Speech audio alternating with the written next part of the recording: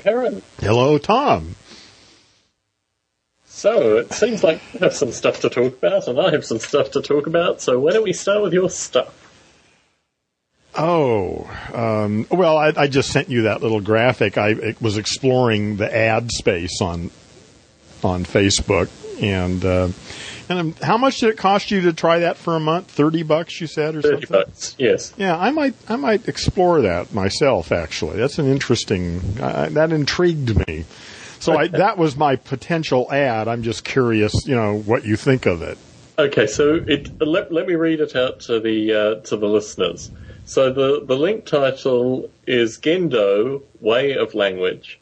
Then there's the Gendo symbol. Eliminate obstacles to waking up from the language-induced hypnotic trance humans mistake for reality.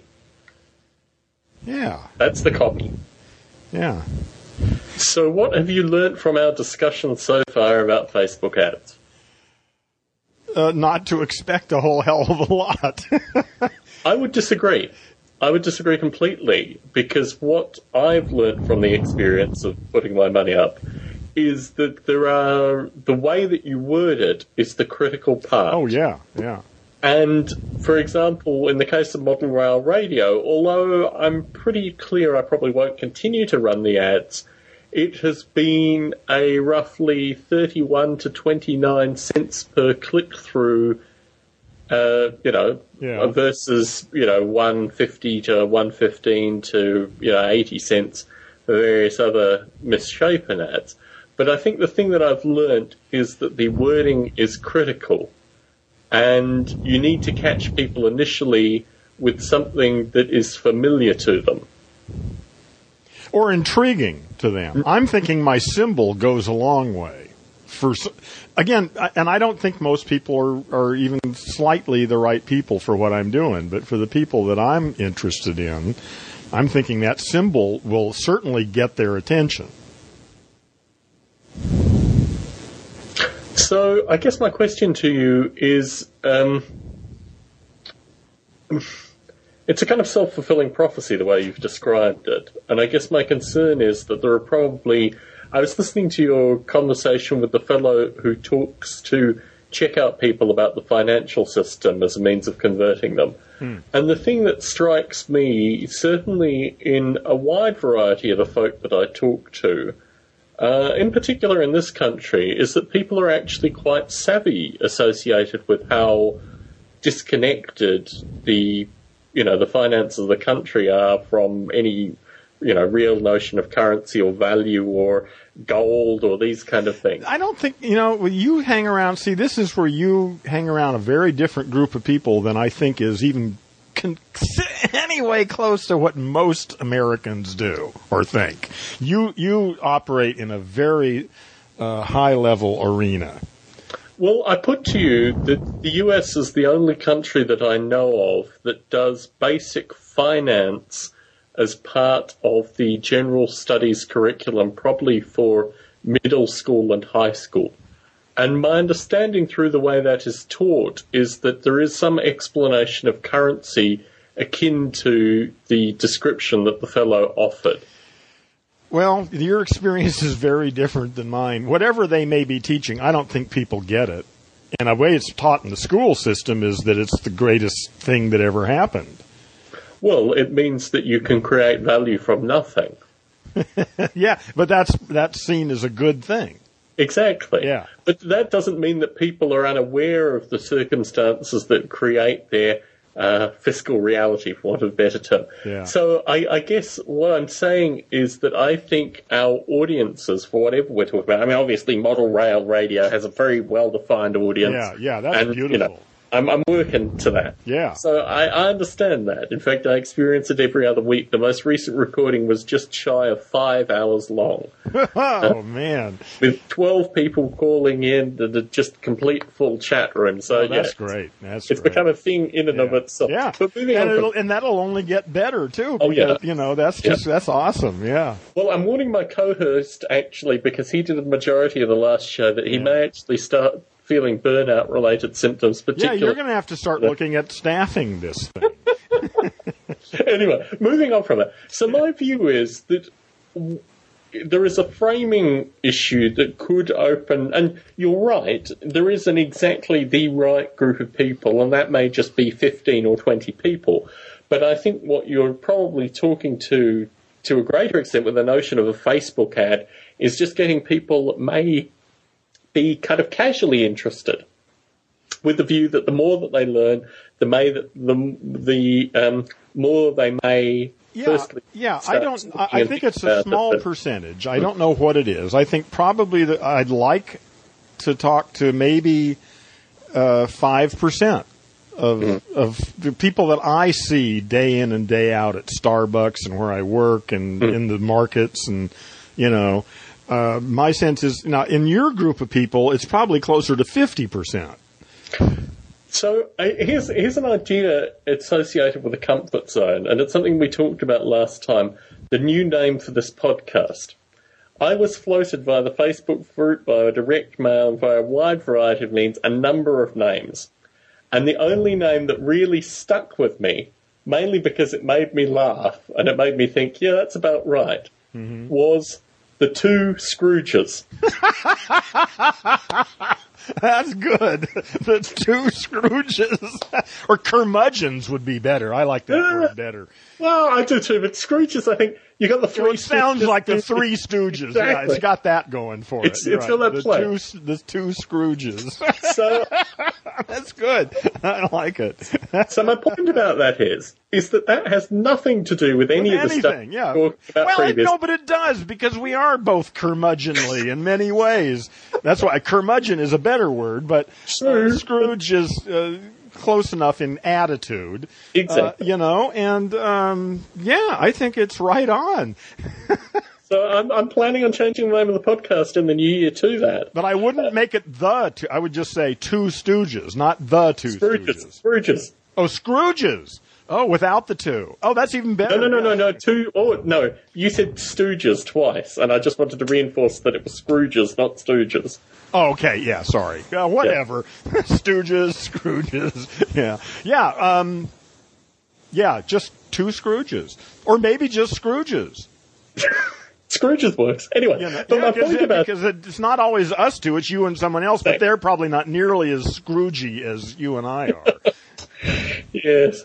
I'm still, there's a background project to this. I'm still trying to lure Brandon DiCamello in for a conversation, and he's actually corresponding with me currently about other things. So that recording may happen before the end of the year. But back to this Gendo way of language stuff. This is all about your comfort zone, Heron. I don't think it's got anything to do with bringing new folk in. I think it's to do with your comfort zone. It's to do with the way that you framed the way you think this thing should be. And it's got nothing about actually bringing people in. It's more about what is familiar to you and comfortable to you about the way that you talk about it. But you need to move from your comfort zone with these kind of ads. Okay, so what would you suggest? So it's always better to start with a positive and not a negative. So let's look at eliminate obstacles to waking up from the language-induced hypnotic trance humans mistake for reality. That, to me... That's in your face, yes. It's not even in your face. It's obscure, ambiguous, and not really... No, but it's not at all. That's the thing, is for some people, they see that and they get it immediately. Well, this is the point. The point is to have had a talk with you and to have had 6 months' worth of conversation with you, I understand what you're saying there. But for a general person in the, Facebook community that's looking at, photos of parties or book clubs or what have you. But I don't want them in my room. See, that's exactly the point. If that's how they spend their time, they're not the kind of person who's going to be interested in what I'm doing. Well, you see, I think you're selling yourself short here, Heron. I think basically you have such a fine view, very much reinforced by your own perspective about the kind of person that would be interested in this. And the thing I will say for the fellow who let me go a little further. Not only am I interested in someone who'd be interested in listening to it, I'm interested in someone who's actually going to get it. Not someone who's merely coming by to be entertained with some interesting ideas. I've done that. I've done seminars. I've trained couple thousand people over the years, and they all had a wonderful time and enjoyed it, and maybe half a dozen of them actually got it. See, and I'm tired of entertaining people who come for, to hear some interesting new ideas, and they have no intention of actually applying anything to change their lives. And I'm not interested in talking to them. So I guess my question to you is a Facebook ad then the right kind of vehicle for you to track the people that you're looking for? Oh, I don't know. You started, like I said, I have no idea about this. You introduced me to the concept, and I liked the idea, and I thought, well, this is interesting. And so I'm just really experimenting here. I don't know what to do with it. Okay. So eliminate obstacles to waking up from what you're saying is wake up from the language. Yeah, very good, very good. You're right. I'm being really pedantic in there, and I probably don't need to be pedantic. Okay. And good. Thank you, Tom. That's good. What's the difference between a hypnotic trance and just a trance? Wake up from the language. Okay. All right. God, thank you, Tom. Tom, you're doing great. Keep it not up. Humans. You mistake for reality. That's right. You're absolutely right. Amen, brother. Now we could get it even tighter than that. Okay, hold on. I need to actually write. I need to do the same on my end as well. Now I'm writing down your copy here, Heron. Okay, wake up from the language-induced. What language? Well, I guess language-induced. Language is important, but maybe not. We can just get rid of all those and start from there, and then add them if we have to. Why don't we call it a language trance as opposed to a language-induced trance? Listen, Tom, do what the hell you want to do. Write it any way you want. I'm interested to see what you're going to come up with. See, mistake is also probably the wrong. No, you're right. Yeah. Wake up from the language trance. You call reality. No, call perhaps. Yeah, that's okay. No, let's try that. Okay. I had that actually at one time. Very good. Very good. So I think there are possibilities here, and why don't we do this as a kind of continued workshop? Because I need to. The first thing is. Hold on, I just want to make sure you and I have the same thing. Wake up from the language trance you call reality. Yes. Oh, I love it, man. I love it. That's great. So we've shown the copy. Oh yeah, that's so much better. So Gendo way of language. That's your objections to your name being used in a title is. I mean, Gendo, this is a brand that you want to put out there. I understand that concept in terms of being a brand identity. Yeah. However... the logo and the name Gendo are central to putting this into the world, I think. Maybe not, but I'll what's the kanji? Is the kanji Gendo? Is that what the kanji is? Yeah. Okay.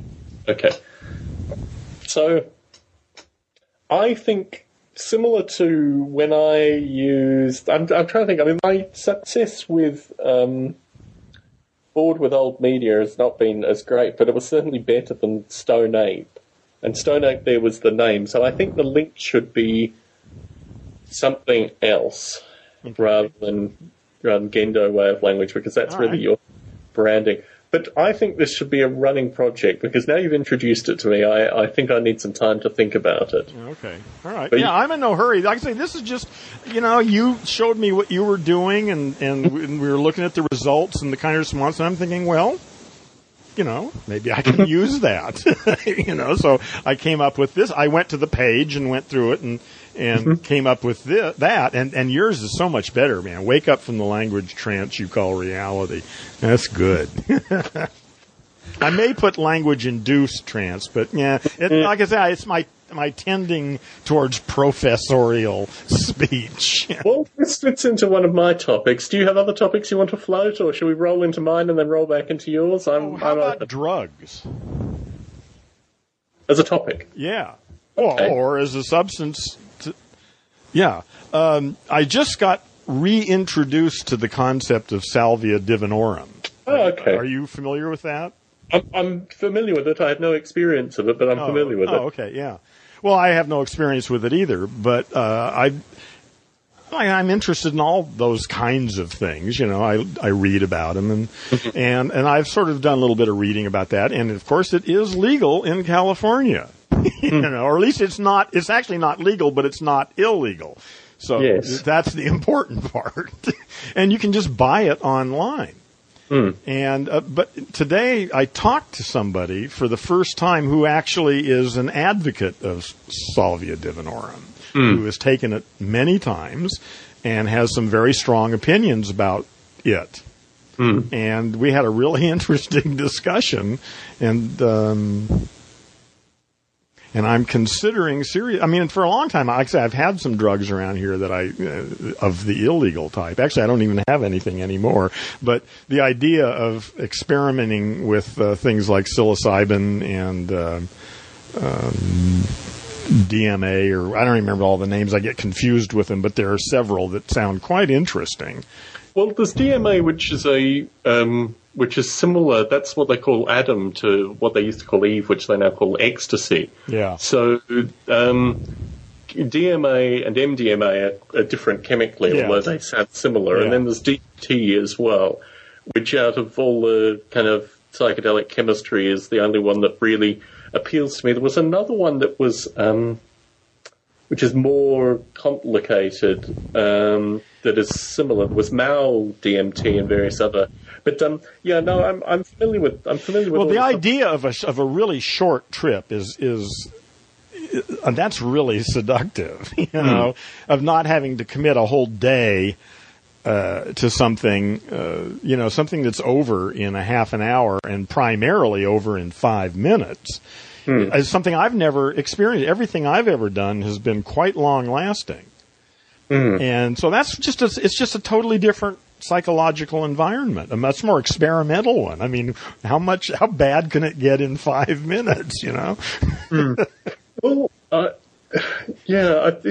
people that know about this stuff, I mean, the people that I'm in contact with, the fellow who always fascinates me is Sasha Shulgin, who's still alive. Yeah. And he's a fellow who, I mean, you're obviously aware of as well, but his writings, in terms of completely scatterbrain and then moving into very fundamental biochemistry, I've always, I read, I guess, in my late teens and enjoyed at that time and returned to. But I live such a straight-laced life now, Heron. I mean, really, none of that. I'm trying to think of. It's. I mean, I have all this knowledge. I have all this knowledge implicitly. I also have a lot of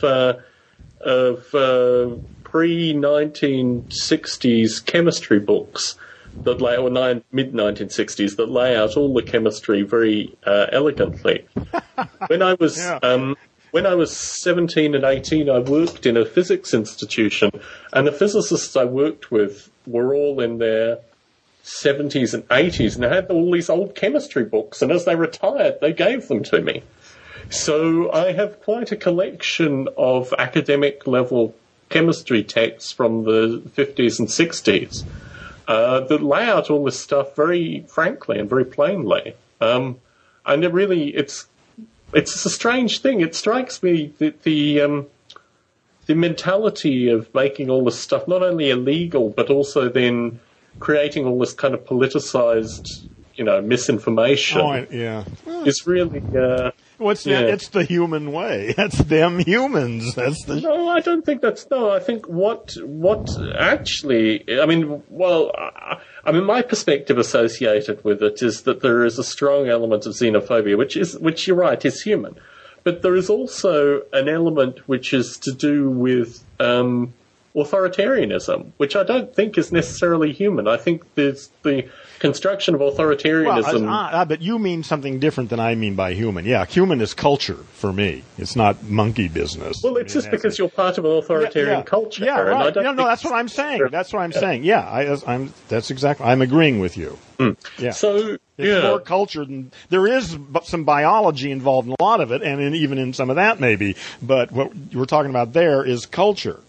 And language. Well, as I've mentioned previously, my wife was an avid follower of the Grateful Dead. And while we talked about it actually last weekend, I'm not sure how it came up, but certainly her and her kind of extended family's experiences with various substances I find absolutely fascinating, because I think you can get...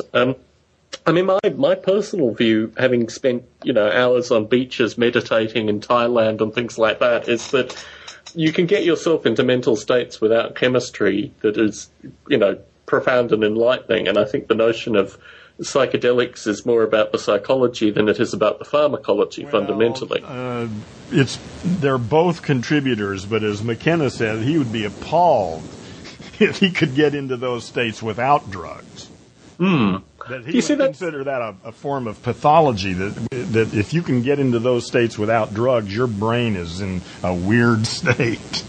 Well, you can through things like starvation and particular forms of exercise and a wide variety of things. You can get into some very weird states. Yes. I would not identify them with psychedelic, the states you get into with chemicals. Well, they may be related, they may be similar in many ways. I wouldn't quarrel with that, but they're certainly not the same. Well, if you look at monastic, the nature of shamanism doesn't, although McKenna would argue every form of shamanism has some form of sacrament, I would argue that there are certain monastic traditions which create the sacrament through various properties like isolation, starvation, particular forms of exercise, and then perhaps very small quantities of sacrament. But I think, fundamentally we're talking... But that's not arguing against the chemistry. That's just saying that it's a complex phenomenon. It involves psychology and physiology. Certainly. So I guess that's... For instance, I'm immune to LSD. That's pretty clear. So that's interesting. So... yeah, I'm sympathetic to these things, Heron. So Salvia divinorum, this is a substance that I have done some investigation about just because I didn't like some of the alkaline side effects that were described. And I think my perspective with regards to all these things is that I understand that there's a need for kind of stupefacants. But I'm always, I don't know, I'm not sure I know what you mean by a need for stupefacants. So in the cannabis spectrum, there is a full spectrum from psychedelia through to just kind of sleepy time. Oh, yeah, right, yeah, absolutely. So that's crucial. That's a crucial difference. Yeah, so that's the chemistry fundamentally of what's being consumed from one perspective in terms of the chemical makeup to another perspective in terms of the chemical makeup. And I understand that, this spectrum provides a wide variety of people with a wide variety of different backgrounds and different interests, what they want, be it, extreme psychedelics versus just being able to, equivalent of basically more than heavy alcohol, but basically the effects of relaxation. Yeah, go to sleep, take a nap. Exactly. So I understand this spectrum. My concern with regards to Salvia divinorum is that the various complex alkalis that are part of the chemistry probably produce more of the stupefying effects, and if that's what people want, so much better. Then from what I've been able to see, I don't know the names, but from what I've read and from what I've seen, I haven't been that impressed by it. Actually, like I said, I did some research and basically decided no, I'm not interested. Yeah. But after talking to a guy who's been using it and who I consider to be a pretty fucking brilliant guy who's got as sharp a mind as I've run into lately, is telling me very different. So, and my experience with drugs is that most people are idiots. It's them fucking humans, and they use drugs for all the wrong reasons. They hate their lives, they hate their wives, they hate themselves, or they don't know what's going on, or they're confused, and they're just looking for some release from their lives. And that's not a good way to take drugs. So there's an argument in the psychedelic community about this very point, that basically if people have reasons that they use, and there's the full extreme in terms of entheogens, the sacrament, whatever people refer to these substances as being. But there is an argument going on within the psychedelic community currently about exactly that viewpoint. There are some that say, if you want to take this and then party, or take this and snooze, that doesn't matter, that's your right. versus people that say this is a sacrament for, intellectual exploration. Yeah. It should be used in a controlled fashion. So there's a full extreme within this. Yeah, but those two don't contradict each other. Exactly. Though, right. I mean, they can all live with we can all live together. Yeah, certainly. But I think, the issue currently, this is my returning point with regards to the psychedelic community, is that they have done small steps with regards to the medical uses of the various substances. But in terms of the productive decriminalisation, more things vastly more things are made illegal every year, and there seems to be no movement away from that in terms of political movement or this kind of thing. So I guess that's my view with regards to all this kind of stuff. Well, that's certainly the case, but that's all irrelevant. I mean, really. Well, it's irrelevant for where you are currently, and it's relatively relevant for where I am currently, but what it does mean is that your social standing affects your ability to actually get a hold of and use these substances. And in fact, no, it's not irrelevant for me because I'm drug tested. Yeah, but I mean, we all, that's the point, is that we all choose to live under the effect of various systems, or not, or pay the consequences for not living within those systems. Yes, we're all in a position of choice. I certainly feel that, and increasingly I question my choices in this life. Well, I continue to question mine. I don't think there's a point when you get beyond that. Yeah. But you get a lot better at questioning it. That's good. Mm. I've had some feedback from listeners in terms of the notion of the language monkey versus your location. And I don't even know how to actually frame this because it's come from different people with different perspectives. Wait a minute, because I'm a little confused with the versus in there. Your language monkey versus your location. Well, I guess what they're saying is that your perspective of what a language monkey is very much about Southern California. Well, of course, because that's where I live. And that's my exactly only experience is with South Californians. Yeah. Although I do meet people from all over the world here, but still, it's South California and upper middle class. I'm in a fairly nice neighborhood. Yeah. Yeah. Well, not upper middle class, middle class. Yeah. Anyway. Well, I mean, anywhere in your part of the world. I mean, even the ghettos of Southern California are more comfortable than most ghettos elsewhere. Yeah.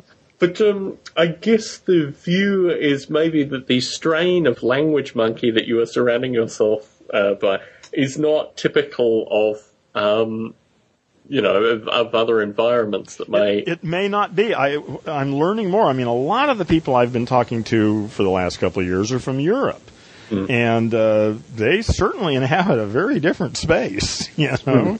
So... I'm learning about other parts of the world. That's the beauty of the Internet. A beauty of the Internet. Thank you. I think the thing that interests me is that it's one thing, I mean, certainly when I lived in Australia, I mean, I got out of Australia relatively young in terms of just travelling with my parents to Europe. But when you live in a place and you don't really experience the smells, the day-to-day, the subtleties of the weather, even the light, you lose a lot of the ability to talk to someone for an hour or an hour and a half and get a sense of, some of their perspective in the context of your own is one thing. But to walk through the streets of Frankfurt and to realise, the city isn't really for me. It's got some good aspects and bad aspects, and then, perhaps progress to other cities or these kind of things. And I think there's a part of this which, you're right, is very much, from our previous conversations, very much attached to financial means. But I think there is also something that, you've talked in the past about your ability to, you don't have a lot of stuff. You have an ability to move and leave your area if you so chose. And is this something that you really consider, or are you just comfortable? Because you talked last recording about the level of comfort that you've kind of grown accustomed to. Yes. What I can say is since I'm not absolutely 100% in control of my life, I've found it necessary to move 6 or 7 times, I guess, in the last 30 years or so. And each time, I started off, I used to have a lot of stuff, a lot of books. And I just got tired of dragging that shit around all the time when most of it just really wasn't all that important. And so I've finally gotten down to what I really need to be comfortable and to be happy. I understand that. that. So let's talk about location then. In terms of Southern California, do you have a group of friends or people that you know that you feel gives a familiarity to Southern California for you? Oh, no, I have no commitment to... Well, I mean, I have a couple at the most, 2 friends that I've known for 40 years. I don't see them very often, but they're here. But actually, I have more interaction with them on Skype than I do across the table. So, really, it doesn't make one bit of difference where I live. As long as I have a fast cable connection. So, I mean, that's almost all of the US, basically. And, I mean, and large other parts of the world, too. True. But, I mean, your ability to travel within the US is slightly easier than your ability to travel outside the US. Well, it's money. Well, the only issue is money. Yeah. If you've got the money, you can do anything you want.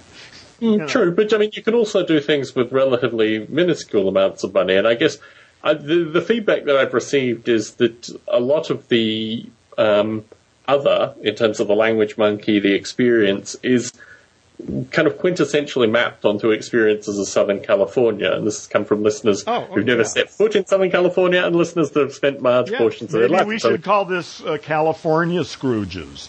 Well, I'm not in California. Okay, West Coast Scrooge. Well, never mind. I have I don't see that as a problem, really. I don't see how I could make any kind of rational statement about humans in general. That would be presumptuous, I think, on my part. I can speak with some authority on South Californians in Orange County, anyway, that I've met and observed. Very good. And I'm unwilling to generalize beyond that.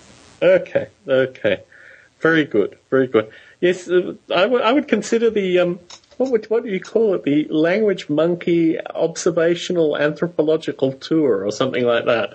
In fact, I want to get KMO back on, or as I prefer to call him, Kevin, to actually talk about his experience of the most recent tour, because compared to the previous one, he's had a lot smaller audiences by the Facebook appearances. But what appears more interesting is that he's been invited into more people's homes, and he seems to be spending a lot more time with his listeners.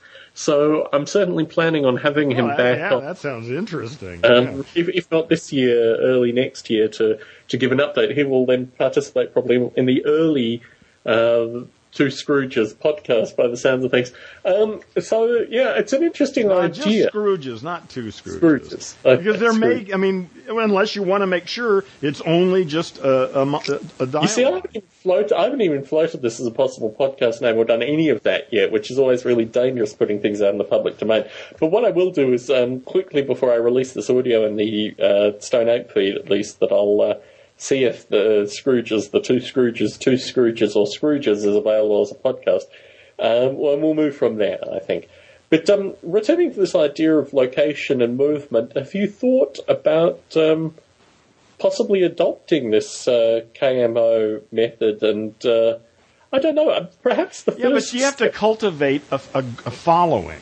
You see, this is what I'm thinking here is that you probably should appear on the C-Realm podcast, which is KMO's podcast, and have the conversation directly with him. All this me as the intermediary stuff just isn't really working in terms of actually getting you the information you need. Maybe you're just here to connect people. Perhaps. If you think that he and I should talk, you have now communicated that to me. You can communicate that to him. And then it'll be up to us to do something about it. Yeah, something like that. You probably need to... and you can tell him that I'm certainly open to a conversation. Certainly. I think probably the best bet is for you to start reviewing some of his background material to get a sense of whether this seed of an idea Yeah, so we have something to talk about for one thing. Yeah. Okay. You can give me a URL or something that will. Give me, it's just the letter C -realm podcast, and that'll get you. Does he have a website? He has a. I think he's got some website, but it's basically all just links and show notes for his podcast. Yeah, that's interesting. I'm just thinking about the way I conceptualize things. Mm-hmm. And that to me, a podcast isn't as much of a thing as a website is for some reason. And yet, of course, they're both just screens. Yeah, well, one's an audio screen and one's a... Well, no, but you still have the screen that you have to go to iTunes or the iPod something or other. True. And you're still, it's not that. But somehow, I just didn't feel satisfied being told the podcast. I wanted a website. And then I realized that I really have to change my thinking about this because you're right. Yeah. Anyway. Life just got more complicated for me. I'm going to have to start thinking about something that previously I hadn't really given much thought. So, if we have time for one of my topics, I might float one of my topics here, unless you have more stuff to talk about. Do you want to talk more on drugs? No, it's just that I had that conversation earlier, and so that was on my mind. So your view and my view is very similar with regards to Silvia Divinorum. I have a similar view that it doesn't sound... well, I mean, from the, of course you can always meet people who talk, an amazingly positive light about a wide variety of substances. Like pedophiles. I wasn't going to go there. But yes. They write books. So, yes. Now, there's a fascinating phenomenon, see. Should that book... They pulled it from... You know what I'm talking about, right? Of course. Yeah. I use the same mechanisms. We talk on a weekly basis about self-publishing. It's exactly the same method. Yeah. I'm just thinking... what was I thinking? I try to err on the side of freedom, of ideas being allowed to go where they go, and that's basically I'm of that opinion. And I'm not happy that they pulled the book. Yeah. I think, I don't know what's in there. I didn't read it. I don't really care. Yeah, I think my view is that a freedom of speech is a very curious thing, and it is in fact these cases where things would appear to be abhorrent to even a majority of the population, where that is unfortunately what freedom of speech is about. The curious thing about a wide variety of things now is that there are all these counters to the constitutional freedoms, and it's quite curious these notions. But yeah, I have to agree with you. In fact, I agree with you very strongly, because I think the ability for anyone to put anything up in terms of sale on any topic. I mean, this is the thing, that the notion, this is fundamentally criminal, but what we've just been discussing with regards to drugs is also criminal. Criminal is just somebody's opinion. Yeah. So, in terms of pedophilia as a movement, certainly not pro-pedophilia in any way, shape or form. In fact, certainly through the experiences I've had and people I've known that have been... had those kind of things happen to them, certainly not positive in any way, shape or form. I think what's more interesting is that if these things were out there and actively being tracked, my experience with the way pedophiles operated in Australia in particular was that they used a wide variety of methods to be very smart and very creative and very working against laws that would work against them. And the ability just to have this information in the general public, I think, is probably a net positive in terms of actually, for anybody, if anybody who actually cares about the issue can get informed. Yes, exactly. Yeah. And this is one of these strange things that, it's a very, my view, firstly, as someone who is not only exploring, but once I get through this whole editing psychosis thing that I seem to be in currently, will start self-publishing rapidly. I think the ability for someone to create a PDF and then put it up on Amazon is critical. Oh, yeah. To start exploring the contents of that. And my feeling is that I would like to see profound political writing, which is considered abhorrent by as many political parties as possible, put out on Amazon. Oh, well, I'll be happy to work with you on that. Yeah, no, this is my view. I mean, we've talked about it. Yeah. Well, maybe that sounds like something that we could partner on. So, I mean, my view with regards to this is the ability to publish and get things out is far greater than. I mean, the whole notion of protection here is very curious because information. When I was in Washington, D.C., I went to the Smithsonian, and part of the Smithsonian's remit, it would appear, is to have people that are part of Just Say No sell stickers to the people that are queuing in the heat trying to get into the Smithsonian. And I had a long discussion with a woman there that what children needed was, in fact, real factual information. If they could see pictures of heroin users over long periods of time and got real information about, firstly, that these substances weren't toxic initially, but over long periods of time, if the street quantities were given, this would be what occurred, rather than just the nonsense of giving them misinformation and the old just say no mantra. Well, that's been, well, the whole thing is, people take drugs. They always have, and there's no way to, the truth is the only thing I think we have any hope of dealing with is to. So the question that she put to me was, well, is this stuff that children should be exposed to? And my view was, if children want the information, it should be there for them. Yeah, you don't have to teach them. It's in their if it's in their life, then it's in the curriculum. Yeah, and so I think she then said, "Well, will you buy one of the stickers from me anyway?" And I by this point I was just going into the Smithsonian, and I kind of smiled and waved her on. But the thing that strikes me is that I'm very, very what's classified, although I think misclassified as left libertarian, with the view that I think corporations and the government are both bad things fundamentally, and in this country both the same things pretty well fundamentally. And I am the most extreme of this of anyone that I can catalogue through the political compass on Facebook. Yeah. So, no, I believe very solidly not only that stuff that makes me feel violently physically ill, and plenty of stuff already is sold on Amazon that makes me feel that way, and I think this thing at least gives an adequate description to children, and if law enforcement was smart about it, law enforcement, and if parents were smart about it, parents, and a wide variety of other people, the kind of information that people needed to... I would want to read that book. Yeah. If I was a parent. Yeah. Irrespective of how disgusting it was, it's better to actually know... We don't even know how disgusting it was. Yeah. If you read ancient Greek, apparently they'd all be in jail as pederasts.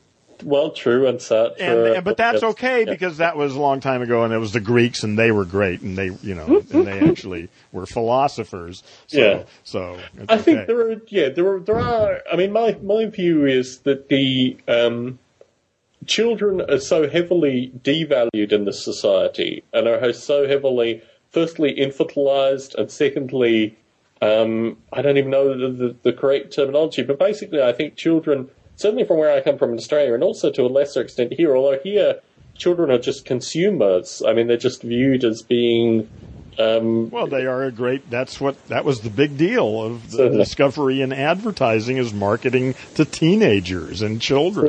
Certainly. So in that regard, they are... So, I would agree with you. I think there should be more stuff out on Amazon, and I think the ability to have true freedom with regards to the information that's available for consumption is the only way that we can, break some of the chains that we talk about.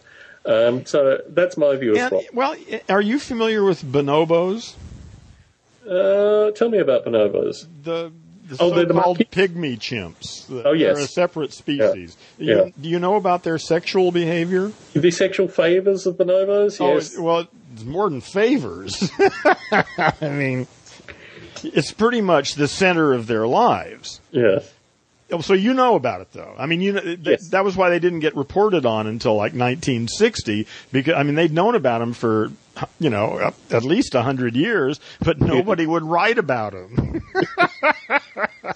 Yes. And they seem to be doing okay. So the whole idea of physical intimacy with sexuality may be separable quantities. Mm. I mean, maybe there's something in all that physical contact that is actually important, and it may not be sexual. Although in our culture, of course, it's determined to be sexualized. Mm. It may not be, though. That's why when I read you read about the Greeks and their attitude, you gotta wonder.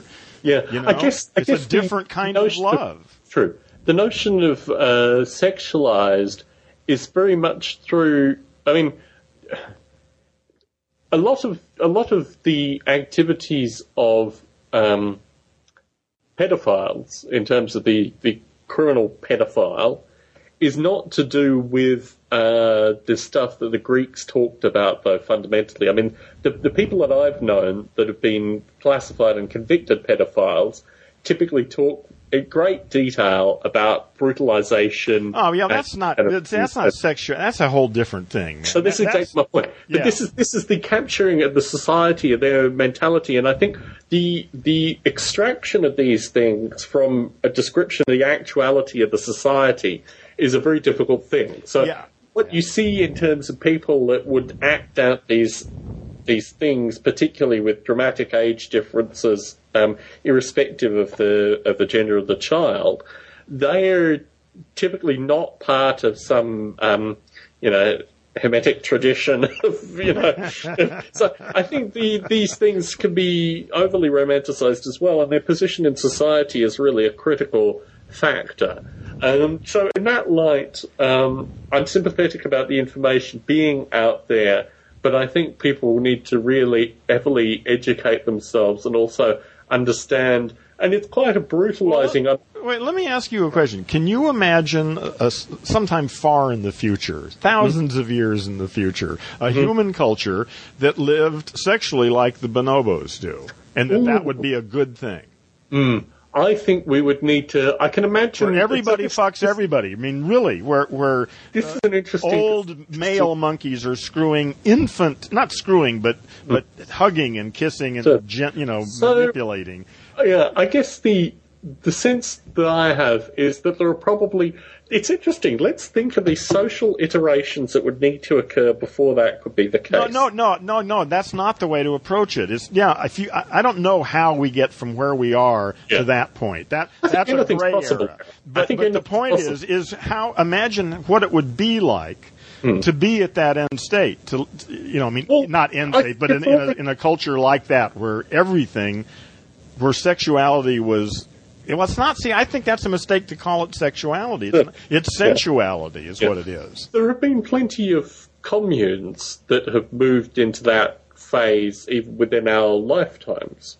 So I think that's already existed on some level with humanity. Now, again, because these people come from our current social structure, the questions associated with abuse and a wide variety of other things have been... brain damage to begin with. Yeah, So yes, the thing that interests me more is the kind of iterations that would need to occur in order to get there. But I mean, look, anything's possible, Harry. Yeah. Well, it's just, especially when you get into Kurzweil's cyberspace. I mean, if we do in fact move into the Matrix, then the possibility of multiple unique sexes becomes available. Yeah. I mean, the whole concept of sexuality in the Matrix disappears into sensuality again. Yeah. And sports is like wrestling or boxing or those are about as sensual as you can get. Yeah. But they're not sexual. Yeah. Well, no, I think I would argue that they are fundamentally. I mean, I think that's the nature of particularly America's perverse obsession with these highly. I'm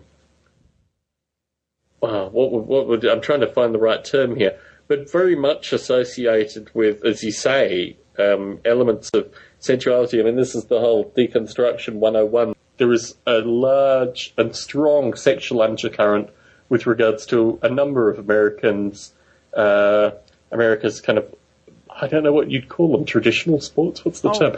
No, I wouldn't quarrel with you on that at all.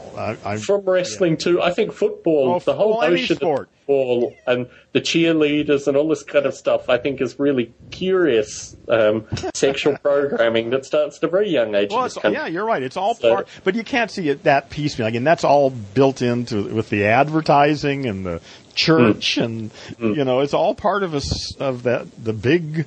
Perspectives of beauty, yes, exactly, yes. Perspectives of beauty and strength.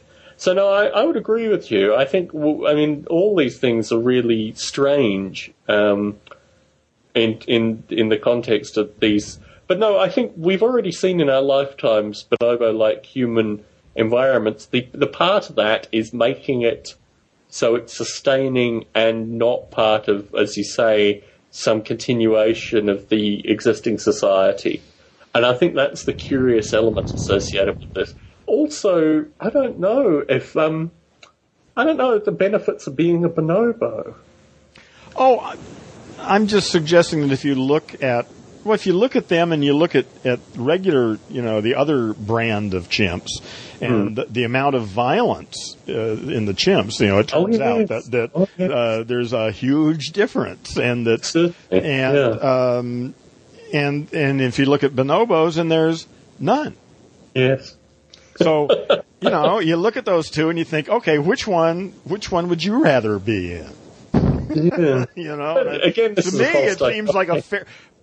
Well, not really. I don't. Well, I mean, maybe it is, maybe it's not. But it's an interesting thinking point. Yeah. Because we've got this.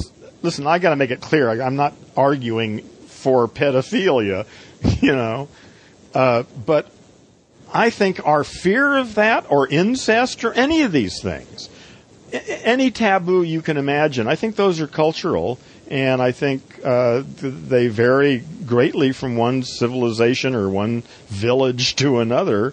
Yeah, but I would argue that within things like familial power structures, let's talk about incest specifically, that you need to deconstruct the familial power structure in order to have a circumstance where incest wouldn't convey the kind of negative connotations that it does. Well, all I'm saying is it's something that humans appear to do, and it's seen as bad by some people, but apparently not by the people who are doing it. I don't know. I find the whole thing is just not. I mean, it's something we need to deal with on some sort of rational level, the variety of human behaviors, and figure out who's actually getting hurt and is anybody actually getting hurt? The idea, for instance, of, pedophilia of men and boys, say. Mm-hmm. Well, what is a man and what is a boy in the society? Well, it's not about the age. I think really the issue is, again, intimacy, and that really is separate.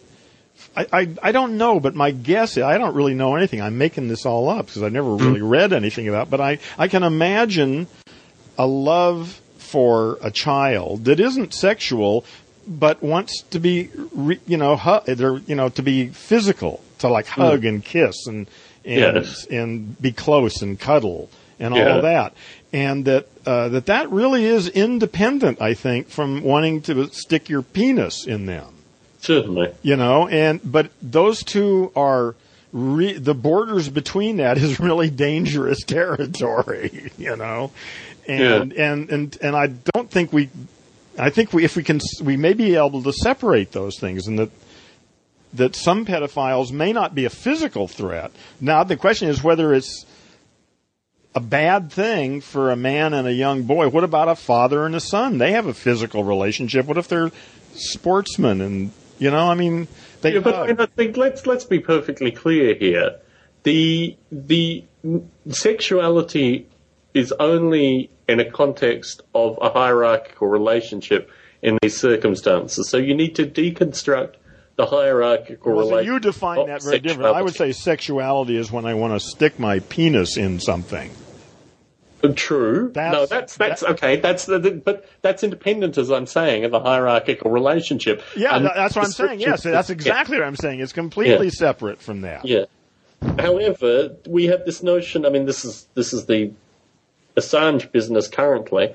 We have a very cultural and very different cultural notion of what consensual means in a variety of contexts. The Swedish context is its own. Yeah. And so the perspective of hierarchy, consensuality, and all these things. I mean, for example, the age of consent in the US, I think, it's far higher than anywhere else I've lived. What is it? I don't even know. What is it? It's 18 typically. I mean, in some states it's even as old as 21. But, And the age of consent means what? What does that mean? You won't get charged with rape, is what that means. Yes. It means you won't get, okay. Yeah. But that's the definition here. That's the definition here, because certainly there are various degrees of leeway. For example, if a 16-year-old has a 15-year-old girlfriend in the UK, or vice versa, a 16-year-old boyfriend, I don't necessarily think the police will be banging down the door and charging them with, statutory rape. But this is what happens here. So it's a very curious thing here, actually, as well. I've never met as many adopted people in the US. The density of adopted people just seems to be distinctly greater in the US than other places that I've lived. Really? Well, that could be. That wouldn't be surprising.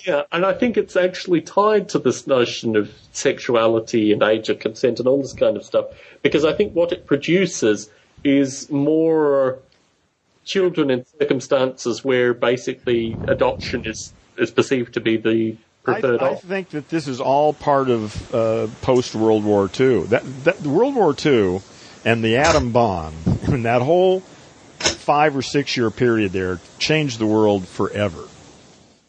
And on the people that came out on the other side of World War II were... Well, it started, honestly, I think, Karen, in terms of psychology, in terms of what's now called PTSD, and what had a wide variety of other names previously. That also came out of World War I, formerly known as the Great War. Yeah. The psychology of just mass carnage and a wide variety of weaponry that was completely, But I'm not talking about just the soldiers. I'm talking about it as a cultural phenomenon. I understand that, but certainly the concern in this country after the Second World War was that the soldiers were coming back in a very different state than they'd even returned in the First World War, and there was a concern that psychology, and particularly mass hysteria and things, could get out of control, and that, in fact, in turn created a large part of the kind of cultural elements that we're discussing currently with this country in particular. There was another choice that was made, though, that was, I think, more fundamental, and that was what to do with all the production capacity of the war machine with the war over. And a bunch of people that needed jobs and housing and all that stuff, and because they could have the production, the whole sales and advertising world, that all came after World War II. I mean, it was sort of beginning before that, but the modern world of psychology and stuff was really rebuilt after World War II. Certainly, yeah. No, they had both the mechanical, the psychological. They had all that production capability, Exactly. and they needed to sell all that shit they were producing, washing machines, and shit that no one ever had before, Certainly. And all this stuff, all of a sudden they're just producing this shit and shipping it out all over the world, and that's part of it. I don't even know how we got to that now. I'm confused. We were talking about pedophilia. Oh, man. We've been all over the place. From pedophilia. We have. Jesus. Well, the idea is that I can, at least as a science fiction reader and science fiction thinker, I can imagine a world, a high-tech world that's concept of sexuality is so distant and different from what we think of. Again, living in the Matrix would bring that on very quickly. Well, I think it has already. I mean, well, yeah, that's what I'm saying. You're looking. That's what we're seeing now. Yeah. There's all sorts of stuff in the physical world, but that's still difficult and frowned upon. But if you go to, like I say, Second Life, well, it doesn't make. Again, that's such primitive stupid, but. The point is, all the old limitations of physics and biology are gone, and we can live in whatever the hell kind of universe we want to construct. And there's an overlap between the physical world and the mental constructs. And how that plays out is up to us to create. I would agree. And I'm open to anything, really. I mean, I don't like pain. I think that should be eliminated. If there's anybody, who's not having fun, then we ought to really look closely at that behavior. But in the absence of that, I think, pretty much anything is possible. Especially if you're immortal beings.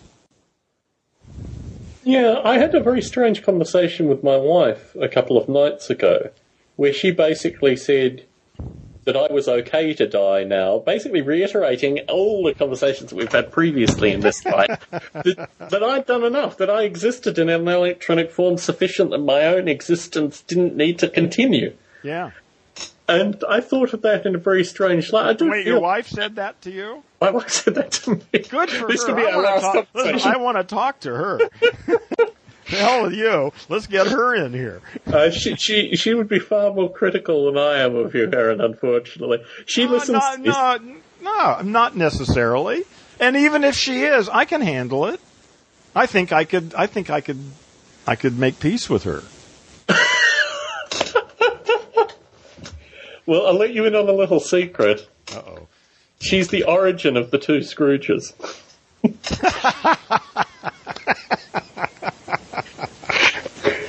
Which is probably why I'm so sympathetic to the name. Yeah. But I think this was an interesting insight, but people who understand... very few people that I meet understand the me as a human plus me as this electronic form.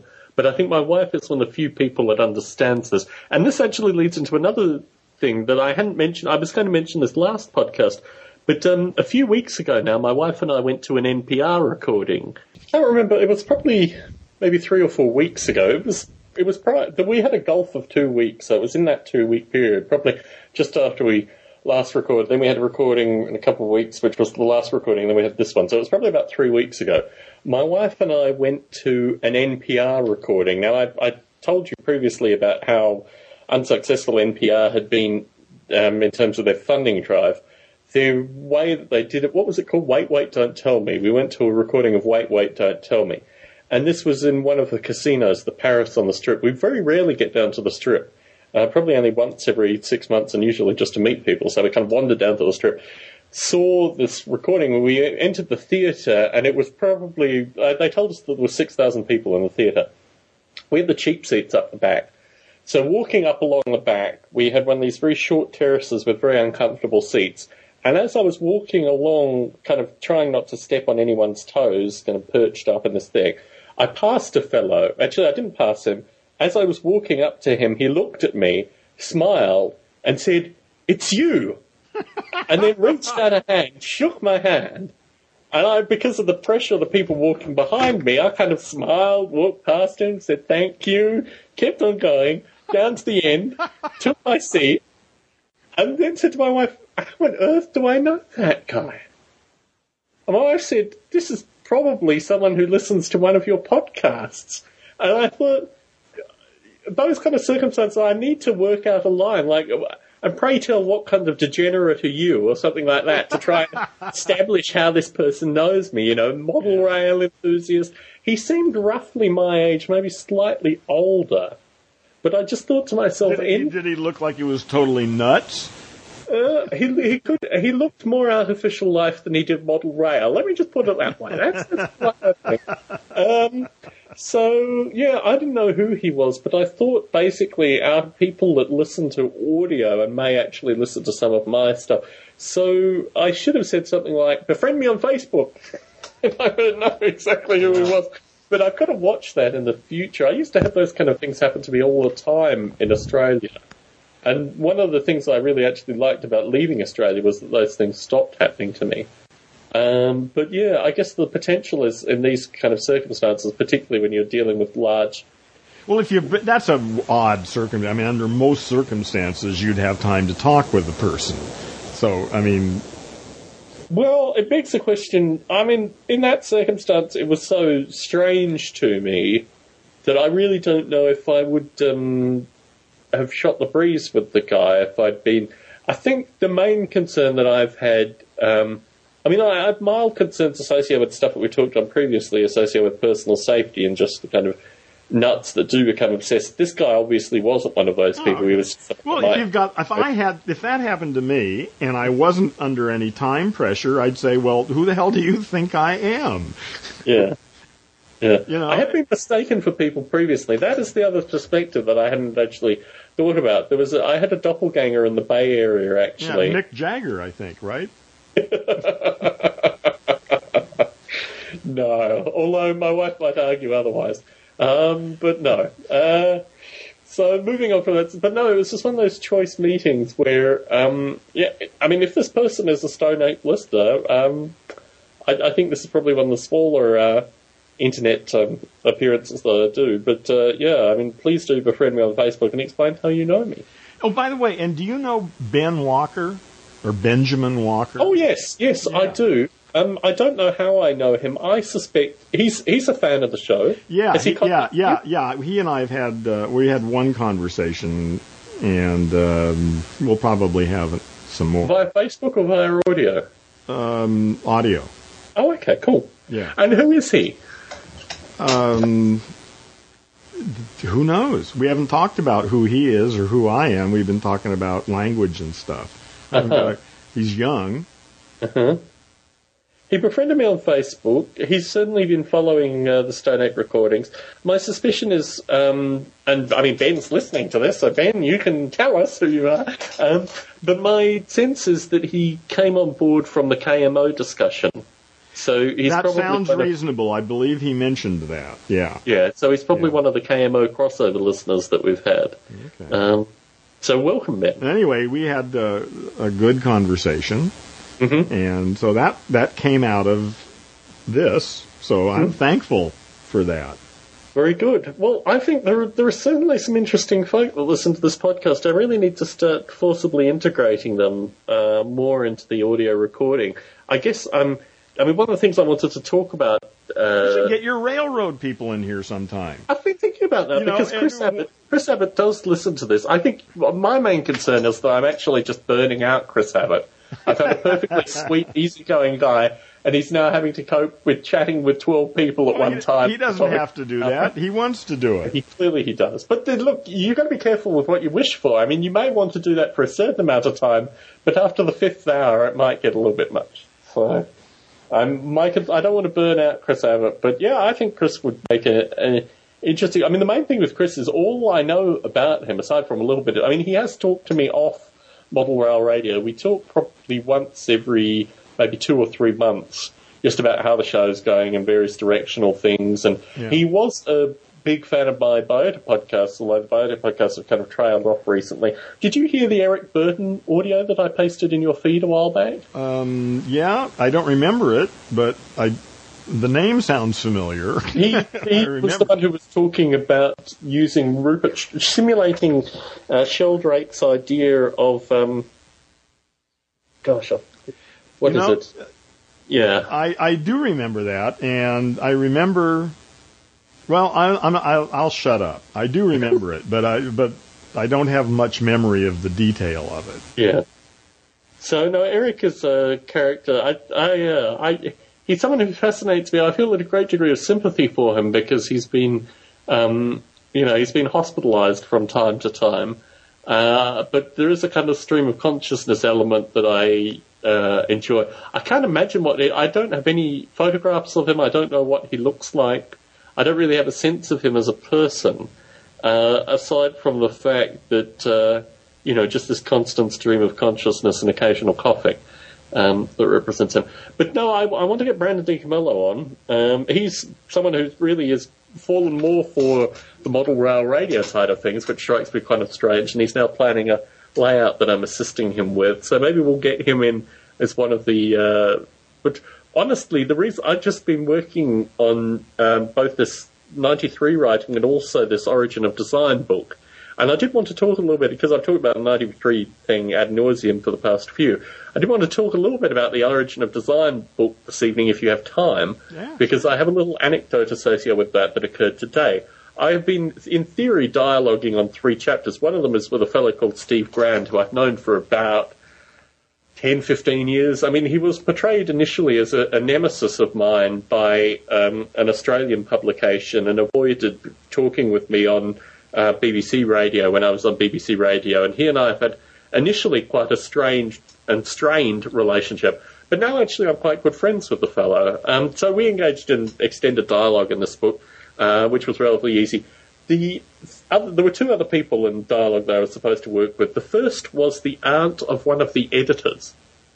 And she had written a chapter that was absolutely nothing to do with the book. And I queried her on this and said, let's rewrite this, or let's at least rework this so it's got something to do with design at least, so then we've got something to talk about. Or alternatively, why don't we just have dialogue to explain how this fits in with the book? And she said no. So I thought, well, this is very curious, and I tried to reframe it slightly more politely and do a variety of other things, and basically she stopped corresponding with me. So then, and who is she? She's it's all to do with AIDS epidemics. She's an epidemiologist and economist. Okay. But she's not putting the material together. It's not... Well, no, it's her chapter. I mean, she wrote this chapter on the AIDS epidemic and the failure to respond, which has got nothing to... No, but I mean, the editor of the book who hired all of you people to do this, right? Hired is the wrong term. Okay. I would use the term perhaps corralled, confused. Engaged, yes. There was no money changed hands. It was not work. Okay. Anyway, go on. Yeah. So anyway, I kind of found this quite frustrating, and the final fellow just wrote this kind of eclectic stream of consciousness stuff that had absolutely nothing to do with design as well. And in fact, basically just quotes his own work. I've got it in front of me. It's just rubbish. Wait, what's the main point of the book? So the idea is that design is there's an emerging design science which is really kind of constructing itself, and it comes in large part through engineering, elements of things like fashion design, very little associated with economics and mathematics, which you would have thought would have come from. So basically it's creating a linguistic description of various design paradigms that's applicable to everything from the assembly of molecules through to nation states. So it's one of these, well, I guess it would hope to be one of these post-sciences in terms of not being a natural science and not being a social science. But anyway, from that, it's still early days, and the people and the writing that's coming out of it is actually quite eclectic and quite interesting. Then comes this book. Now, from what I've read in this book, it's just a kind of collection. I don't really know if they didn't kick anyone out. This is one of the few books that I've written in where we were told that we would get some peer review, and we got no peer review. I haven't had any dialogue for my chapter. I know my chapter's been accepted, but I've had no feedback. And my stuff was very much from the fledgling field of design science, and to a certain extent Steve Grand borrowed from that, although his chapter was more descriptive. This epidemiologist woman has none of that background. She's just writing almost political theory, really, associated with responses to the AIDS epidemic in Africa. And she uses the word design once through her chapter, not to mean the context of the origin of design, which the book is on. So anyway, her niece, who's the editor, emailed me and said, how are the dialogues going? And I said, well, you've probably already seen Steve Grand's dialogue. It comes to about, I think, 15 pages. They're going to have to edit it down. I said, I'm having some problem with the dialogue with your aunt because it's not in the framing of the book, and I've encouraged her to, write on design in the framing of the book. But as it stands, I just don't see this chapter fitting in with the themes of the book.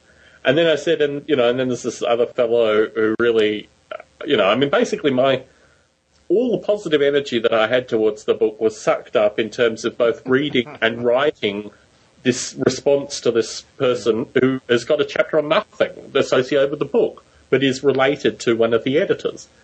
So I got a pretty catty response back from this woman's niece saying, it's not my decision whether or not this person's in the book. She's in the book because the editors decided that she was in the book, and this chapter has already been published in the Institute of Epidemiology. It's an identical chapter, and she's not going to change it. Okay. I just thought to myself, this is why I'm not an academic, because firstly, my time is not free. I've invested evening after evening after evening going through this garbage. But they're all getting paid for it. Exactly. Yeah. Going through this garbage, which has no position to be in this book. Yeah, that's the only reason you'd involve yourself in such a silly argument, is if somebody was paying you to do it. Exactly. So, everyone's time is free but mine. Yeah. So I thought to myself, this is the reason I'm not an academic, and also why I need to extract myself from these things, because the vision of academia... listen, man, we're all whores. Yeah. We all are.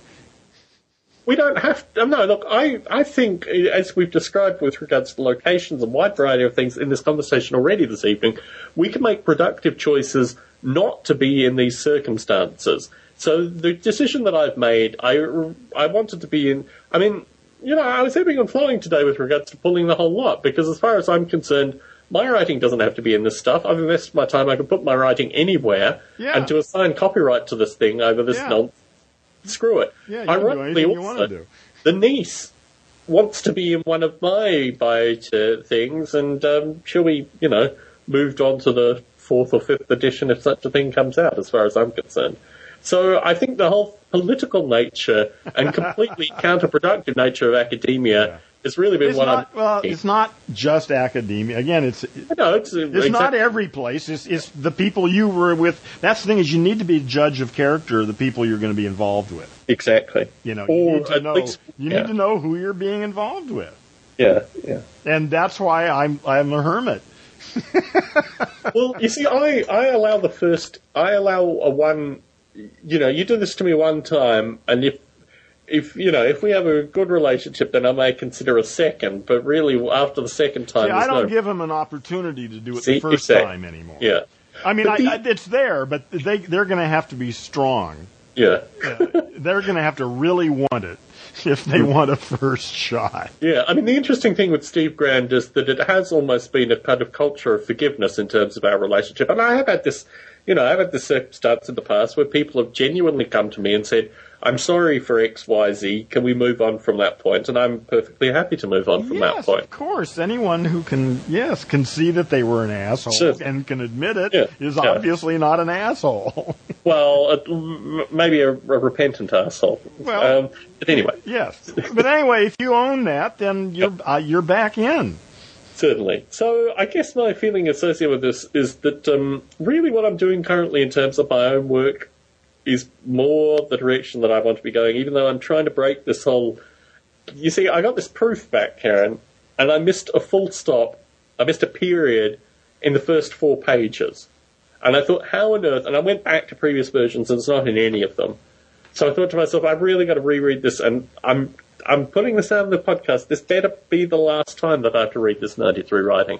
But I'm going to do it twice. I'm going to go through it twice this time. I'm going to do things that I haven't done previously and try to get past this point of finding these errors. I'm not finding any more typographical errors. I'm not finding any more word errors, but I'm still finding subtle punctuation errors occasionally. Well, and you know what? You don't really actually have to assign, there's just a release date.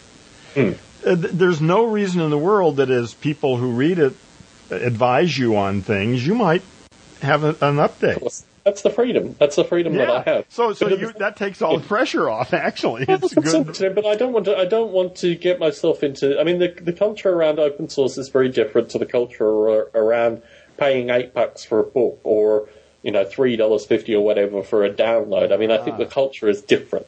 So I want to make sure that I've done everything in my... What if it's just for free? Is that out of the question?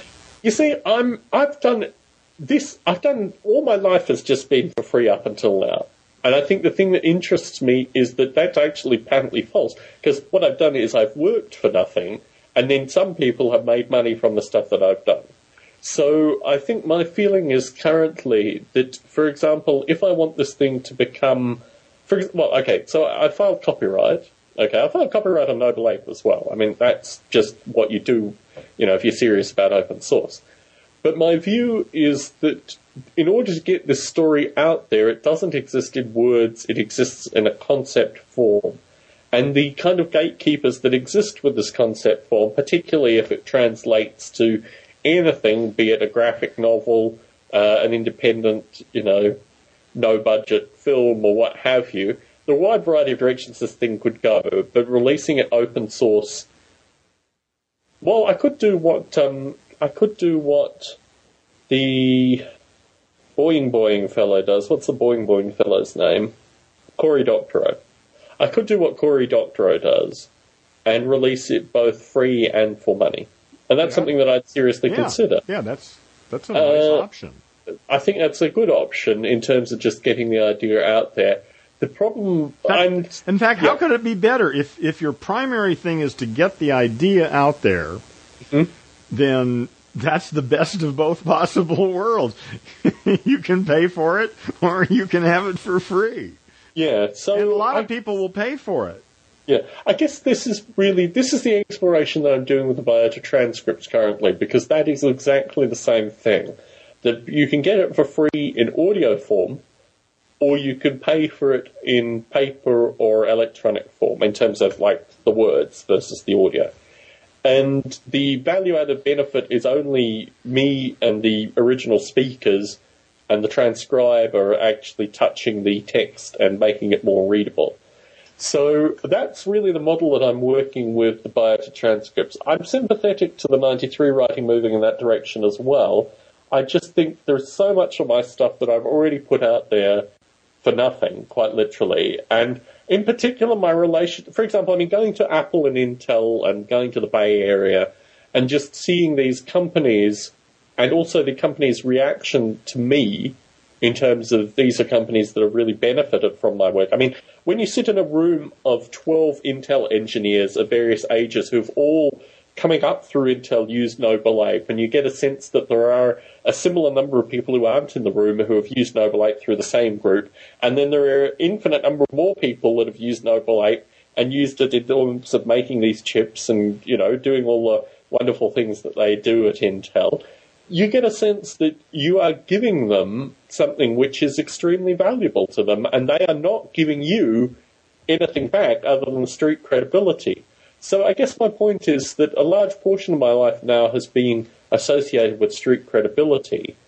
I don't feel uncomfortable with putting out something currently not under, but still releasing it at a fraction of the cost of... Well, the issue is whether you can make a product. I mean, really, if you want to play that game that way, you need a product, and there needs to be a market for that product. At least that's one way of looking at it. Yeah, I guess that's part of the reason that I've explored Facebook ads as well, is the thought that you're right, there is a component of this that is associated with marketing. But I guess the stark contrast to this, as I mentioned previously, my parents are published authors, and my mother in particular is really dismayed by this notion, even that I'm self-publishing it in terms of putting it out there and relying on my own abilities in terms of the publicising of it, the press attachment, all this kind of stuff. She lives in a very different universe. Well, she exactly. Apparently doesn't understand the new world. Exactly, but the reason for that is, as we've described with regards to my grandparents previously, she has had experiences of actually having books that are successful. having agents, Yes. having people who are actively publicising her Yes, book. it's a wonderful world. Exactly. But it doesn't exist anymore. That's right. And this point I make to her is that Yeah. she isn't publishing Well, currently. that does happen for a couple people, Look, honestly, that whole model is Stephen so King. Well, yeah, but look, the view is that no one could come out now like Stephen King. Oh, I wouldn't say it's impossible. I mean, if I they would say it's decide impossible, but it's highly unlikely. Yeah, well, I don't see. That thing is, if it did, it did, and if it doesn't, it doesn't. I don't even concern myself with that one, really. But I can imagine that if somebody decided that that's the thing to have next year, that they'd manufacture that. Are you familiar with Mad Magazine? Oh, am I? God, I grew up with Mad Magazine. Okay, it's in so my William- genes now. Very good. I mean, okay, we're like-minded. We're like-minded. yes. Like-minded Newmanites. So the blueprint for this is hearing William S. Gaines interviewed by the Comic Book Journal in 1982, which I think is probably some of the most fascinating grassroots capitalism narrative. And this is really, I feel even hesitant to use the term capitalism, but just this notion that ideas and sheer tenacity can actually create what you describe here as a product. So he makes a number of really interesting points through this, I guess, hour and 40-minute interview. But it is a fascinating discussion, and I'll dig it out for you and provide you with the audio. There's a link for this, or No, Comic Books Journal put it online, so they said for 1 month only, and I quickly grabbed a copy of it. Okay, And so you can just send me the file I'll just put it sometime. somewhere. Yeah. Okay. But he makes a number of really interesting points, but he does. I mean, I think he is so, and he's had. I mean, if you're familiar with the what's the fellow's name, Harvey. There was a fellow who was like the editor of Mad Magazine when it first started out, and they had a large fight. Anyway, I don't know the names of any. I just was a kid and I read them. Yeah, you know. I know what you're saying. Yeah. Yeah. So so I found that fascinating, and I think what it explained to me is our favourite communist listener. This is a good example of where this goes slightly wrong. He and I now have a podcast recording, and he invited on one of his friends to talk about his Battlestar Galactica wiki that he had set up. And there's a movement in kind of, and I'm very familiar with this because when I moved to this country in 2000, I stayed with a fellow who was very much a young Republican kind of born again Christian type. And this notion that even your hobbies, you need to form an LLC for even your hobbies. So when this fellow came on, Jonathan, our favourite communist listener, just lay it out. I think there were 3 LLCs that were affiliated. What is LLC? It's limited liability company. It's like the basic form of corporation in this country. So imagine if you had, if you had 3 or 4 of these companies that you had set up for your various interests. And the way in which, I mean, for example, this is the difficulty that I've had describing Noble Ape. So when I was first appearing on Jonathan's podcast, and I've had this happen with other people that I've helped out, and they've announced Noble Ape being like this kind of corporate entity that does all this amazing artificial life stuff, when really it's a hobby of mine. And I think there's a genuine disconnect with this view that everything that you do should be, firstly, justifiable in a kind of corporate sense. Yeah. So this kind of mentality. That's what I'm out to kill. That should never be a consideration. Yeah, no, I would agree. I would agree thoroughly. So I think that's what the world we're working for, people. I know. So this is the thing that interests me about William S. Gaines, because he could come out initially as someone who was very much part of that league of, you do everything to make a buck. But what he was saying actually was that there are ways that this is not something which is universal, that this is something that is very fragile, can be nurtured, and can, in the end, and I don't think we'd have any argument between you and I with regards to this, create great art, which I think ultimately is what Mad Magazine is. So this is the thing that fascinates me about the Gaines interview, is that it really frames the notion of kind of grassroots, I don't even want to use the term capitalism, but but really creating products that can kind of irk through society and actually also provide a living for a variety of people as well. And I think that's an interesting paradigm, that it's not something which needs to have all these ridiculous things like, your hobby wiki becoming a corporation or anything like that. But I think there is probably a method there where you can perfectly comfortably survive on your own wits, and still do enough for free or to put your ideas out there at least, that you can survive. And really, I think this is the interim. I think that I don't. I'm sorry. You finish. You weren't quite done. Let me. So I guess my feeling is that if you think that this potential is evil and abhorrent just by necessity of the way these things are formed, then I guess you're always destined for the circumstance that I find myself in terms of the perennial hobbyist, working as a schmuck independently to provide for all these things. And I guess what I'm interested in exploring is it possible for any one of these ideas to sustain something which could then be something that could sustain me and potentially a number of other folk as well. Yeah, that's the same question I'm still dealing with. Good luck. Yep. I think it is possible, but I think that the thing, again, I think the future is with the butterfly, not with the caterpillar. I think capitalism is history. I am interested in surviving at as nice a level, as enjoyable a level as possible. But I'm not willing to compromise a whole bunch of things. Well, I would be, I guess, if I was facing homelessness, but... Yeah. So I'll certainly share the Gaines audio with you, and I think it for me anyway, it provided a certain blueprint. I don't think everything that he says is. Well, what is it that he's saying? I mean, he's basically describing how his father was killed in, I think, a boating accident from memory. So he was thrust into this. His father had published Bible comic books or something like that.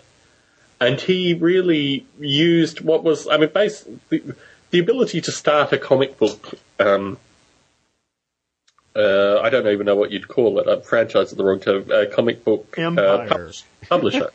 The ability to start a comic book publisher. He obviously had certain means associated with that, but the reality and certainly the fan writings that describe the period of... Is this the guy who, in fact, started Mad Magazine? Yes. Okay, and it was He's the publisher.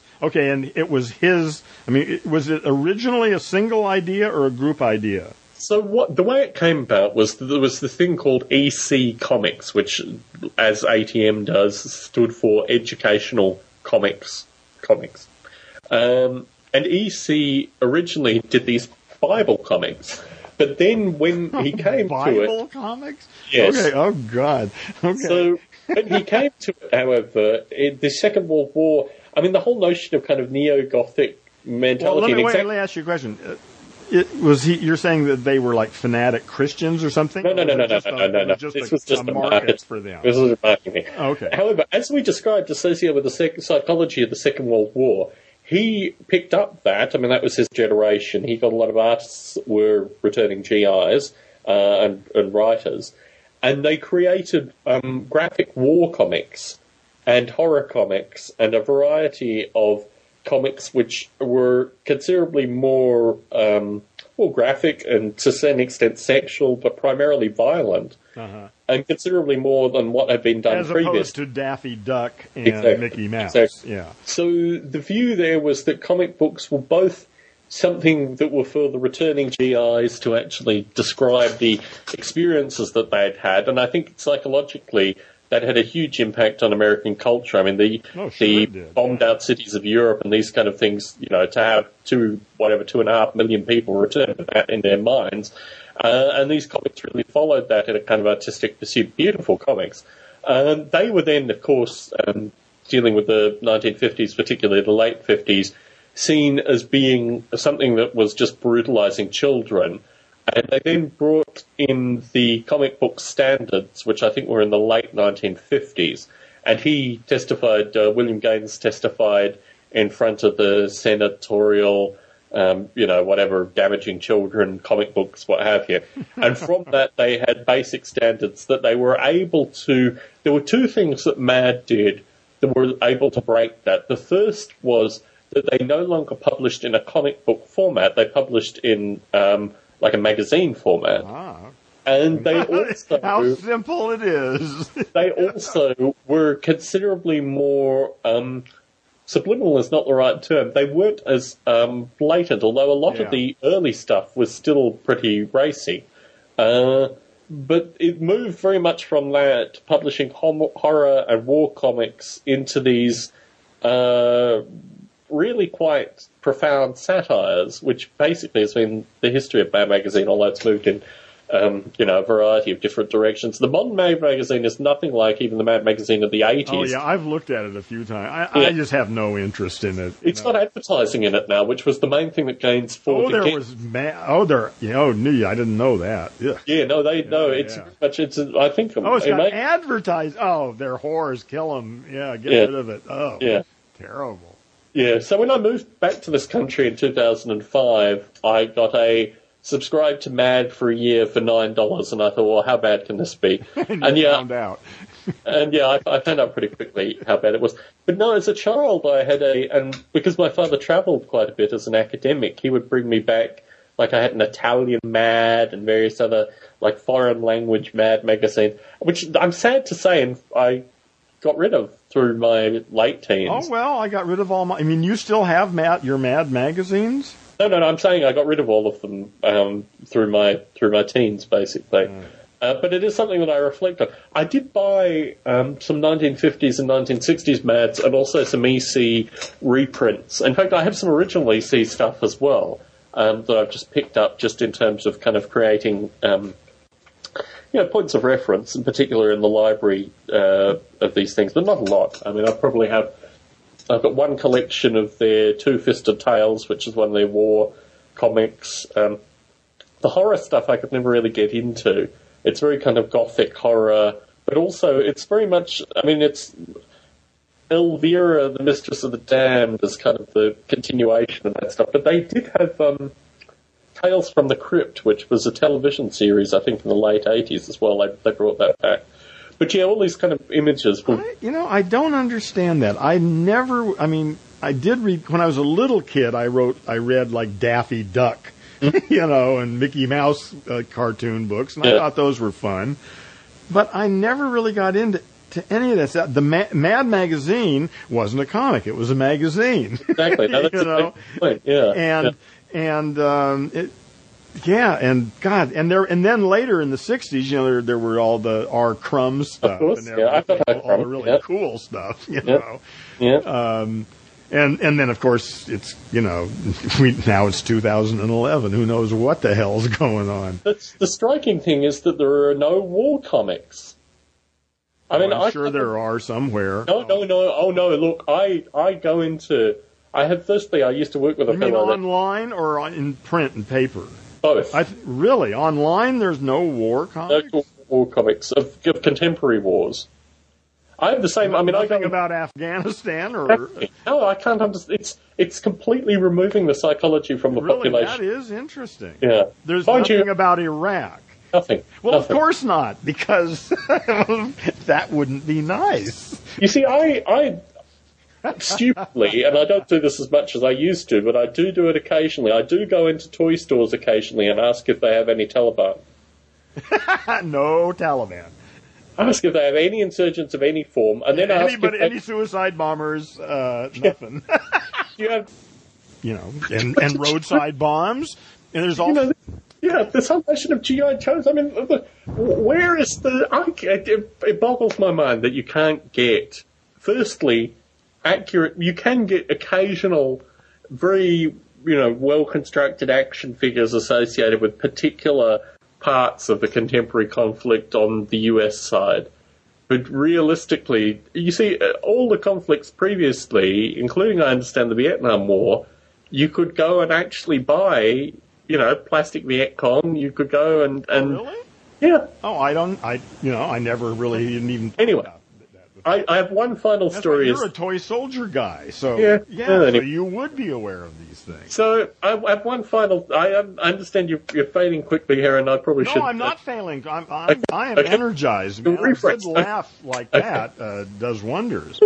I have one comic book which explains some of this in context, because I'm not really interested in comics aside from these occasional ebbs and flows, and certainly as a means of kind of, I don't know, social what have you. I mean, I have some interest associated with comic books. But when I was young, I was fascinated with computer games and actually writing computer games, which leads into the artificial life stuff. And I wrote 3 games which were called the Schmuck Quest series of games. And they revolved around taking elements of popular culture and then just moving them into a strange and disturbing place. But associated with these computer games, they're originally kind of text and simple graphics-based computer games. I wrote quite elaborate manuals, quite detailed manuals with a lot of humour and a lot of elements to it. And I had a few peers at the time that would play these games. They actually got quite popular through the bulletin board circuit, and local public servants and whatever would play them. But when I was about, and this was when I was about 12, 13, 14, so about that age group. When I was 17, 18, I had a group of friends that moved to Perth, which is on the other side of Australia, and started producing independent comics. They, I think, produced 3 independent comics. And they covered all the material that I'd done in the Schmuck Quest manuals in comic book form. Although they refused to kind of acknowledge my influence, although they did acknowledge it when I contacted them and said, this is wonderful that you're using my material. It would be nice if you kind of gave me some writing credit or some kind of interaction. But I don't know what actually happened with those comics. I have contacted the primary graphic artist because he has more stuff of mine than I have of mine. I mean, he has, like, old interviews and, like, radio recordings and, like, all the music that I recorded and stuff like that. He has that all in tape form, and he has said to me, I'll send it to you in digitized form. I'll send you the MP3s, and I'll get you scans of the comics and all this kind of stuff. Huh? But no action. He befriended me on Facebook. Have you talked to him recently? And he befriended me on Facebook. Where the hell is this stuff? Exactly. I was just too disgusted by the whole thing. He sent me the usual email. And I've been having this conversation with him back since 2000. When I first, actually 2001, when I arrived in the UK, he said, Tom, great to hear from you. I've got all this stuff. I published these comics, And he never once has he actually delivered with regards to any of these things. I mean, I'm assuming he still carries this stuff with him. No, those comic books were quite fascinating because there was an element of jealousy, really, because when I developed all these games, these guys who did the comic book weren't really involved with that, and they just said, this stuff, you try hard Monty Python kind of element. And then they they went off and did these comics verbatim, the stuff that I'd written through these Schmuck Quest games. I have tried to find... I mean, this is the problem with all this information. It's very lucky that I still have the 1993 writing. Ironically, as I talk to you, I have in front of me a Schmuck Quest 1 and 2 3.5-inch Mac disk drive from 1990. And I've not got it. I don't have a floppy disk drive to actually tape the data. You can still buy them. They're available. Yeah, I don't know if actually it still has the data on it, but what it does have is still the label from it. And I used it in my Stanford talk notes. It was on the slides that I put up, saying, this is my origins in terms of artificial life simulation. But no, it was an interesting experience, and I'm sympathetic to... I mean, Doug Rushkoff worked with a comic book artist and did a graphic novel for a period of time. And I think in terms of the reading fraternity, there is probably a good overlap in terms of fantasy, sci-fi, comic books. I mean, these people at least are still semi-literate, Yeah, I just, I don't know what it is, but I've done anime and manga and even helped translate some of it, and I just never really got into that. I mean, I read books all the time, but I don't want to read. I don't know why. I don't like pictures with words for some reason. I think, I mean, I'm sympathetic to the form, but I certainly don't go out there and really. As a form, it frustrates me currently. There are, from what I can find anyway, no on one end, no accurate accounts of what's actually going on in these. Yeah, well, I haven't really given it much of a chance. Yeah. I just am not attracted enough to it. I mean, I've seen what they look like. I've looked at them at the bookstore. Yeah. And they look cool. Yeah. I guess I don't know. I haven't bought one and sat down with it. Yeah, the elements of extreme fantasy. I mean, it would be interesting your Bonobo Future as a graphic novel. Oh, that's a good one. So, I mean, I think you couldn't make that movie in this culture. Well, maybe you could. That's right. Now there's a challenge, is to make that movie in this culture. I don't know. You could use particular filming angles and things like that to. Well, no, but I mean, the concept would be.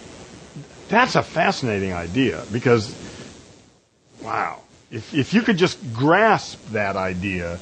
I mean, just grasping that, forget whether you like it or not. Yeah. Just grasping it and seeing it as a real possibility could be really interesting. Yeah. Yeah. But anyway, so I guess that's... You know any movie producers? I know it would have to be pornography, so I mean, it may be someone, and that's maybe the right neighborhood for that. I did have, what was my connection? I did have some, ironically, through the International Game Developers Association Intellectual Property Rights Special Interest Group, there were various lawyers that had representations of interesting industries in California. But I do have more primary people that are connected with that kind of stuff. I think the interesting thing would be not to make it non-pornographic. Oh yeah, that's not important. It's the concepts that count. You don't need to see anything. That's irrelevant. But that's what I'm saying is I'm thinking the very concept of everybody. I mean, from infants to the oldest people manipulating each other's genitalia all the time. Yeah. I'm just wondering whether. I mean, that's the kind of stuff that would probably get somebody killed. I mean, they banned the book from, everyone. It was a big upset for 3 days at least, about that book. Now, of course, what's the current thing today, anyway?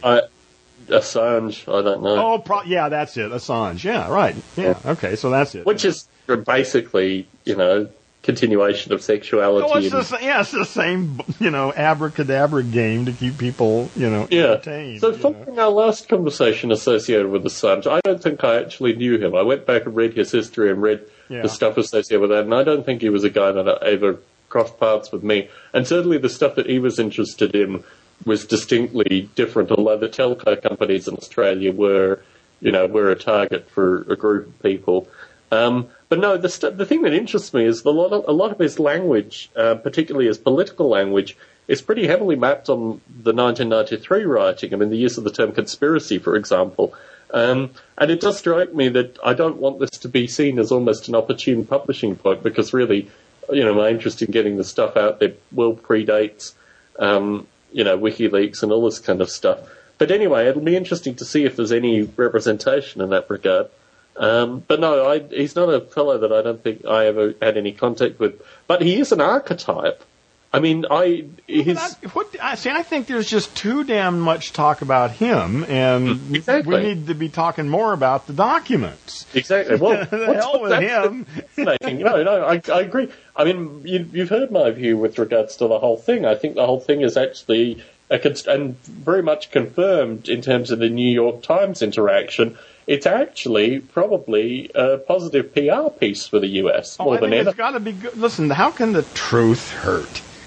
Well, but here's the interesting thing: it's not the truth. It's a particular. The thing is, it's giving it to a particular person. We know who these people are. Okay, so let's look at the military just in and of itself. The notion that let's look at the U.S. military's perspective associated with just Fallujah as an example. Irrespective of the facts matter, the U.S. military grossly underestimated the number of people that were killed in Fallujah. Yeah. In fact, if you take just the independent numbers of dead associated with Fallujah, it's greater than what WikiLeaks said was for the entire Iraq conflict. So what actually the releases are is in fact very positive for the US compared to what is probably the reality. Similarly, all the dealings. I mean, it's interesting, the bribery elements associated with, approaching small island nations and things like that. They say, well, all we did was give them aid. Yes. Well, what you call it, at least we know we're beginning to... That's the beauty of it, is that what's actually going on is there. You can argue about whether it's justified or good or bad or any other stuff, but, this is what's happening. I'm really interested what the Bank of America stuff will be, and this is actually probably more likely why all this stuff is happening to him. That's right. Yeah, the political stuff, but political stuff, military stuff, the financial stuff. Yeah, you don't fuck with the banks. Well, they're cutting off all his funding sources preemptively. Yeah, isn't this interesting? Yeah. The whole damn thing is just amazing. God.